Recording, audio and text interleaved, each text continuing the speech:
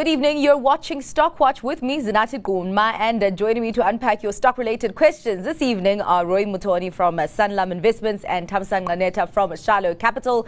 Be sure to send those questions via SMS to 41392. Email us at stockwatch@bdtv.co.za or tweet us at BusinessDayTV using the hashtag StockWatch. What a way to start the show with me almost getting my surname wrong. There's time for everything. Yeah. So, of course, as you can see to our viewers, Tammy is joining us in studio and Roy is on Zoom.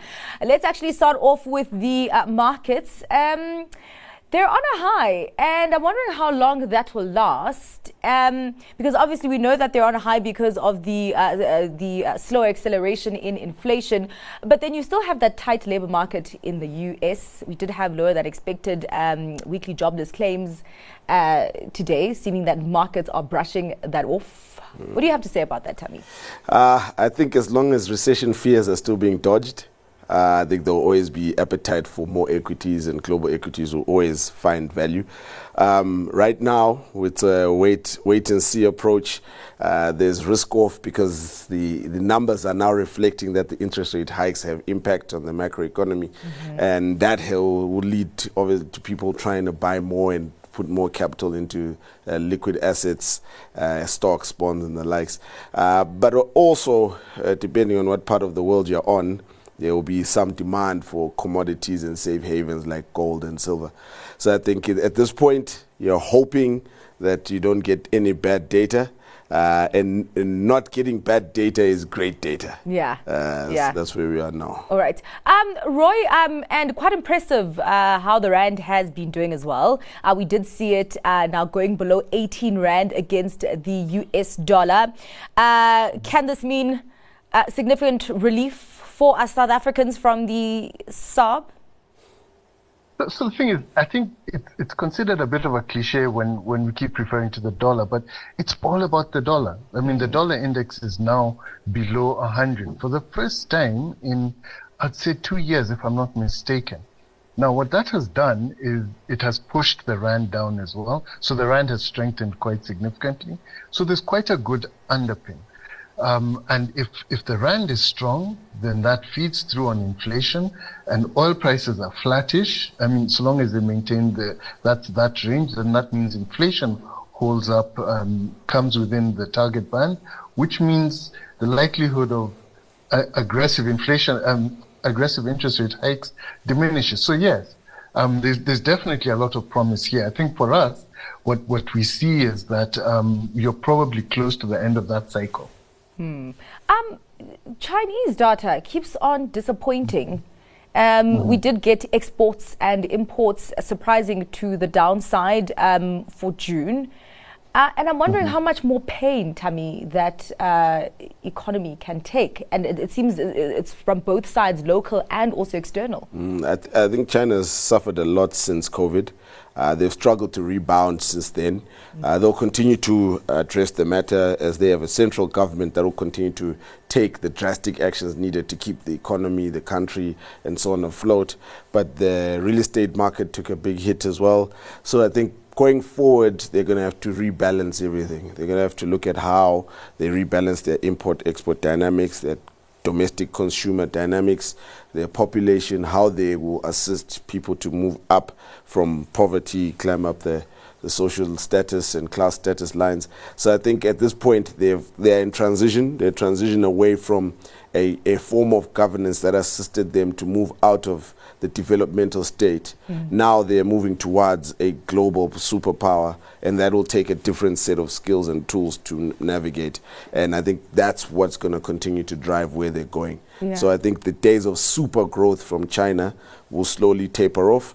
We're going to start seeing more modernization and moving towards a G7 economy that's more developed rather than being part of the emerging world. Yeah, and just a last question on the macroeconomic front before we get to the viewer questions, talking about balance, seeming that the UK is struggling to find balance, really looking like the Bank of England's efforts to tame down inflation isn't working. And then you also had a contraction in economic growth in May. Roy, what will it take for this economy to find its balance? Thing is, this it actually demonstrates to you the problem of letting inflation just grow or not managing inflation expectations. Yeah. They've scored a few own goals, whether it was Brexit or the whole problem around trade.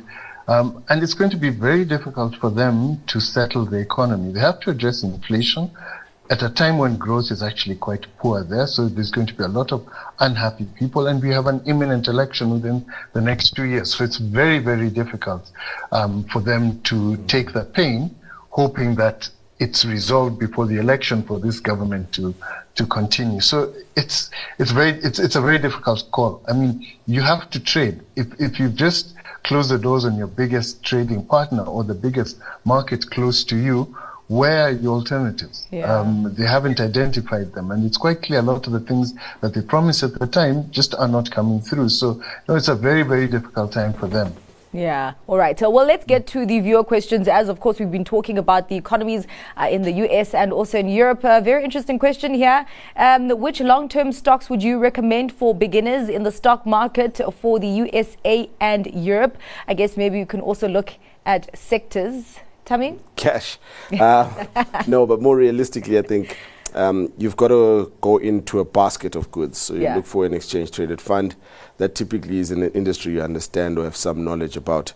Offshore investments are always complex in the sense that you have to manage currency risk. And secondly, you're very far from market knowledge about what's happening. There's a lot of data, but it doesn't necessarily mean you understand what's really happening. And a typical example was ARK Invest, where they had great ETFs and they were attracting lots of funds, but because everybody was not really monitoring the underlying assets, it took a beating. So I think ideally you want to take an ETF that's got great liquidity, typically $1 billion in valuation or more, that has a great number of stocks, 50 plus, that you understand this particular industry, and then you can take it from there. On your side, Roy, in the USA and also in Europe, are there specific companies that you would recommend to a beginner, or maybe even sectors? No, Tam is absolutely correct. It's such a big world. There's tons of stocks out there with different variations, different accounting standards and things. When you're starting off, what you want to do is get a feel for the market. An ETF or a unit trust or a mutual fund is your best bet. It's nicely diversified, keeps your costs low, and you have stocks that are going up within there or coming down. And then when you buy it, look at the constituents and start teaching yourself. See whether you like one, see whether you don't like another, see what happens when good profit comes through and losses come through, and educate yourself in that way. And maybe someday, if you have enough time and effort, you can go in and buy individual stocks, but it takes a long time. Just to understand, exactly like Tammy was saying, the crossover between currencies, the security of the shares that you hold offshore, the tax implications. There's so many things that you need to consider. Rather just get a broad market index fund or unit trust that's been created by a well-reputable asset manager or provider, and sit back and watch and teach yourself, educate yourself. But also, would it not be better, Tammy, to, because obviously the viewer wants offshore exposure, would it not be better also to look within the JSE for some of these Rand hedge stocks? That's a difficult one, because a lot of these JSE held stocks which have offshore holdings tend to suffer quite a bit. A lot of it is the volatility of the assets they hold offshore. Some of these assets have very significant write-downs. So it's a complex way to look at it. I think if you want to go offshore, go offshore. If you want to be local, be local. Trying to balance that gets very hard, and you need a very experienced and a very big business that is doing something that you really understand. Mining, for example, is a great model for that. But elsewhere, as you can tell with our retailers, they've taken a beating trying to do exactly that. Yeah. On your side, Roy, Tammy says that if you're going offshore, go offshore. If you're going local, go local. What do you make of a beginner starting off with the JSE and some of these Rand hedge stocks, maybe Richemont? You see, the thing about them, what will probably happen is you'll go to the one where people have been shouting about, and usually it's rallied or it has a problem.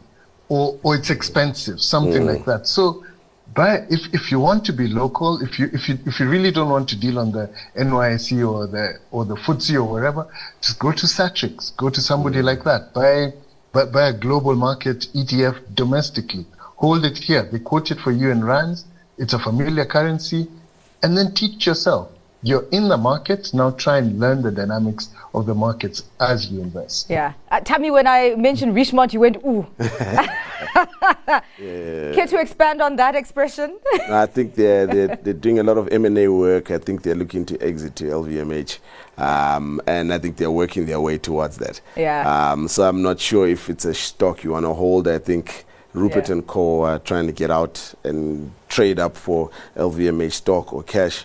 And I think that's the way the trade is going to happen. The valuation will depend, but I think there's a lot of M&A talk happening there. So buying that share might cause you some problems. All right. So, well, let's get to more questions. There's a viewer that has messaged us on gold. I'm bullish on gold. What would the panel recommend? So there are quite a few questions here, but I'll tackle them one by one. Bullish on gold, what would you recommend? Well, it depends why you're buying it. So if you're buying it because you like the metal on your wrist, neck, and finger, then I think it's a bad investment. But if you're buying it as part of a broader portfolio so you can add some diversification and risk management, then I would say enter that trade either via buying an actual miner that's good at gold mining, amongst other things, for example, like Sibanye, which has a broad base of mining, but gold is one of them, or actually get into a gold ETF where there's a whole bunch of gold assets that are in there, and regardless of the management of each asset, you'll get direct value from gold. But to invest in gold simply because you like it or it has some sort of value to you, I think is not a great investment. I think its objective is to retain value, provide diversification, and manage your risk in a portfolio. Just quickly before we go to break, Roy, I will be coming to you after the break. You mentioned ETFs, Tammy. There's a question here, investing in the Satrix Resi or investing directly in gold via Absa New Gold ETF? Question mark. Well, it all comes down to your risk appetite. My view is always a broader pool which is managed and is low cost is better than a direct holding in an asset that you may not have control of mining and pricing. The unfortunate part about commodities is that the pricing is done offshore. So you can produce it, but the cost of which is the price at which you sell it is not determined by you. Yeah. So that risk is inherent in the direct miner. So alternatively, what you'll be looking for is to have a broader set of assets that you can manage risk with. Yeah. Roy, on your side, are you bullish on gold, or does that depend? So gold's an interesting asset. If you're talking about physical gold, remember it costs money to hold and it yields nothing. So that's one thing, and there's security costs around this. You have to keep it in a vault somewhere, and what you're basically expecting is either you to have it as a store of wealth, or at some point in time the price should have appreciated and your wealth would have been stored and maybe even increased. If you want gold as a liquid asset, then now you're talking about as a financial asset in the form of an ETF that's been dematerialized. That's another issue. But remember, the thing about gold, again, is the fact that gold is about real interest rates. When real interest rates are rising or they're high, the price doesn't move. When real interest rates fall, then it's more favorable to hold gold, again, because it doesn't yield. Exactly like Tammy said, depends on your risk tolerance. If all you're looking for is a store of wealth, then maybe it is. If what you're looking for is exposure to mining from a diversified sense, maybe an ETF that gives you exposure to a number of mining companies. Because remember, the difference between holding gold and a mining company is that a mining company gives you leveraged exposure.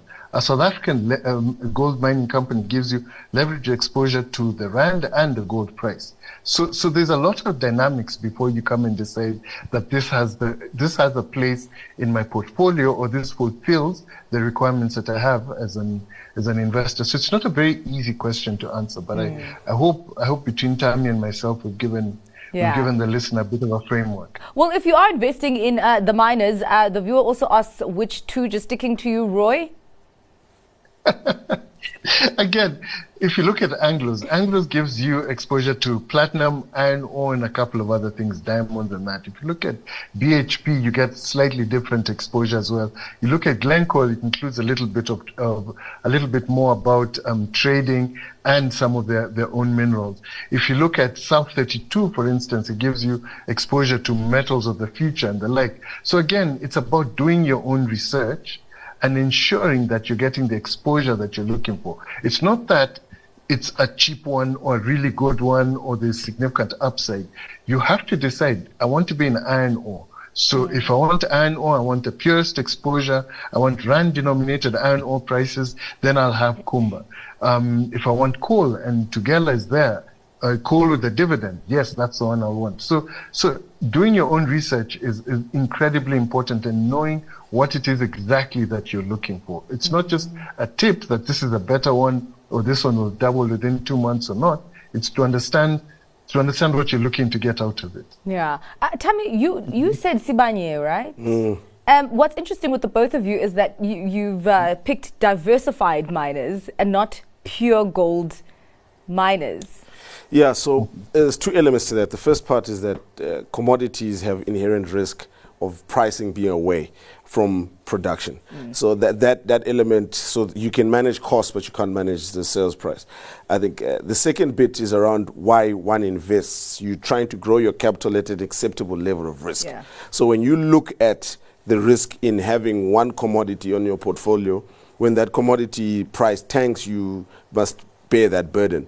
Whereas if you've got multiple commodities in the portfolio, then when one goes up, one remains somewhat balanced, one may go down. Yeah. You have a diversified risk management approach. So our view is more around risk management, especially when someone is looking to invest.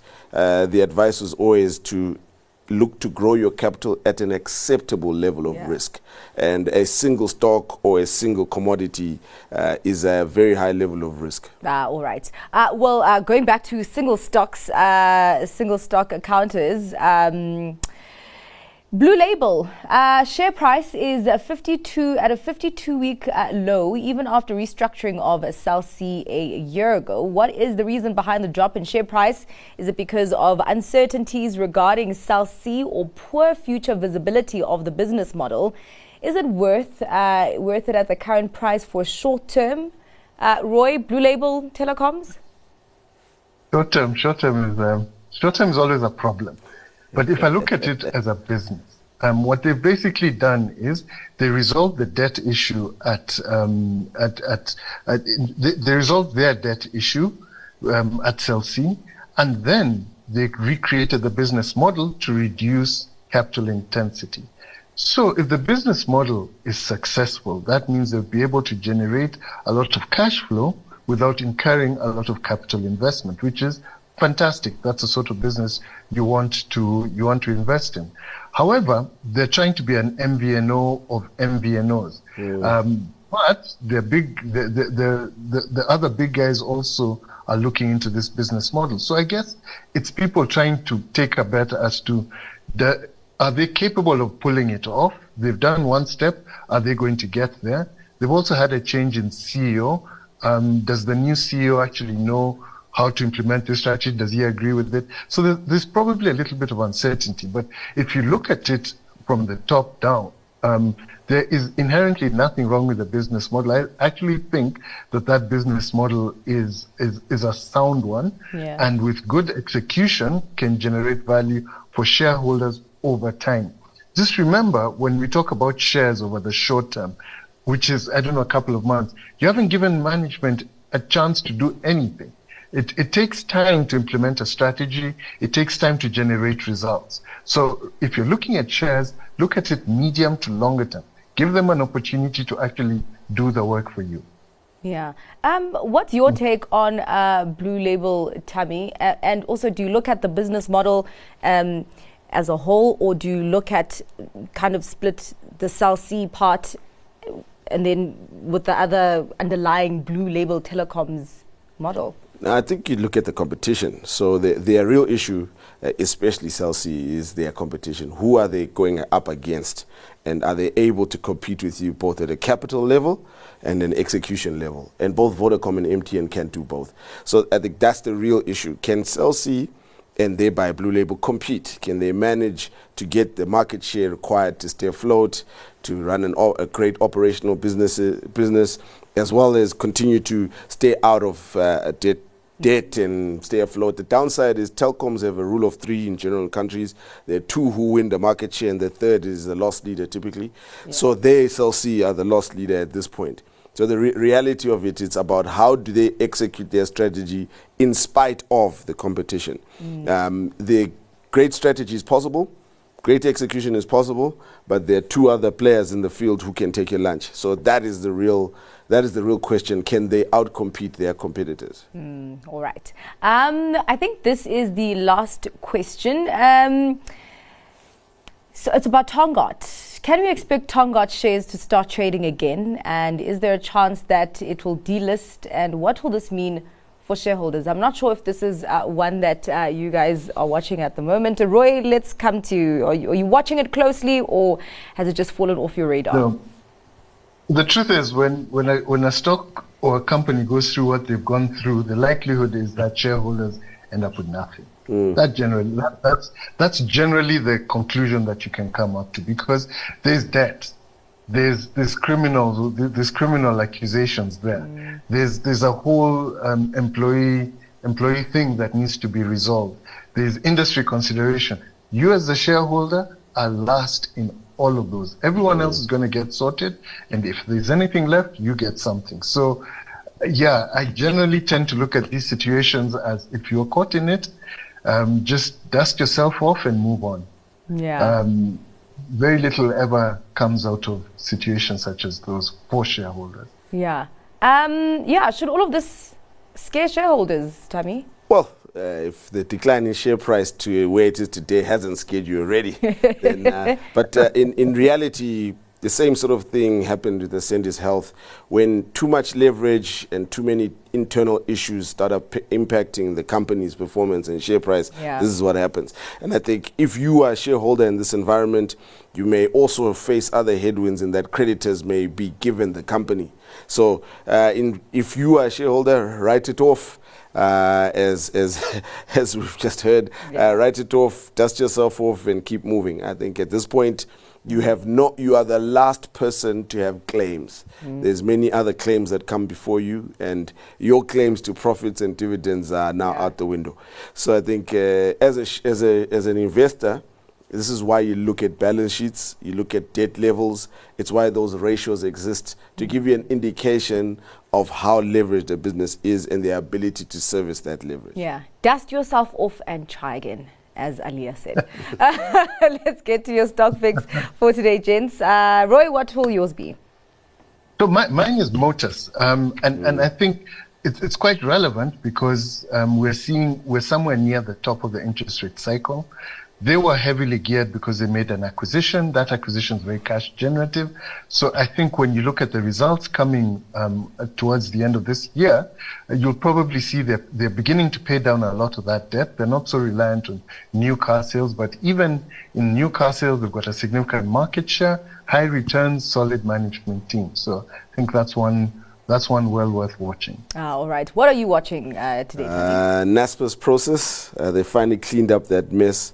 So I think we might start seeing real value, and the shareholders will begin to have a real say in how the company is governed, and what they're going to do with that large 10-cent stock. So I think they'll find value, so there'll be solid growth there. All right. Well, thank you so much for your time, gents. Appreciate it. That's all for Stockwatch this evening. Thanks to our guests, Roy Mutooni from Sanlam Investments and Thamsanqa Neta from Shiloh Capital. That's where I leave things with you, but stay tuned for lots more coming up right here on Business Day TV.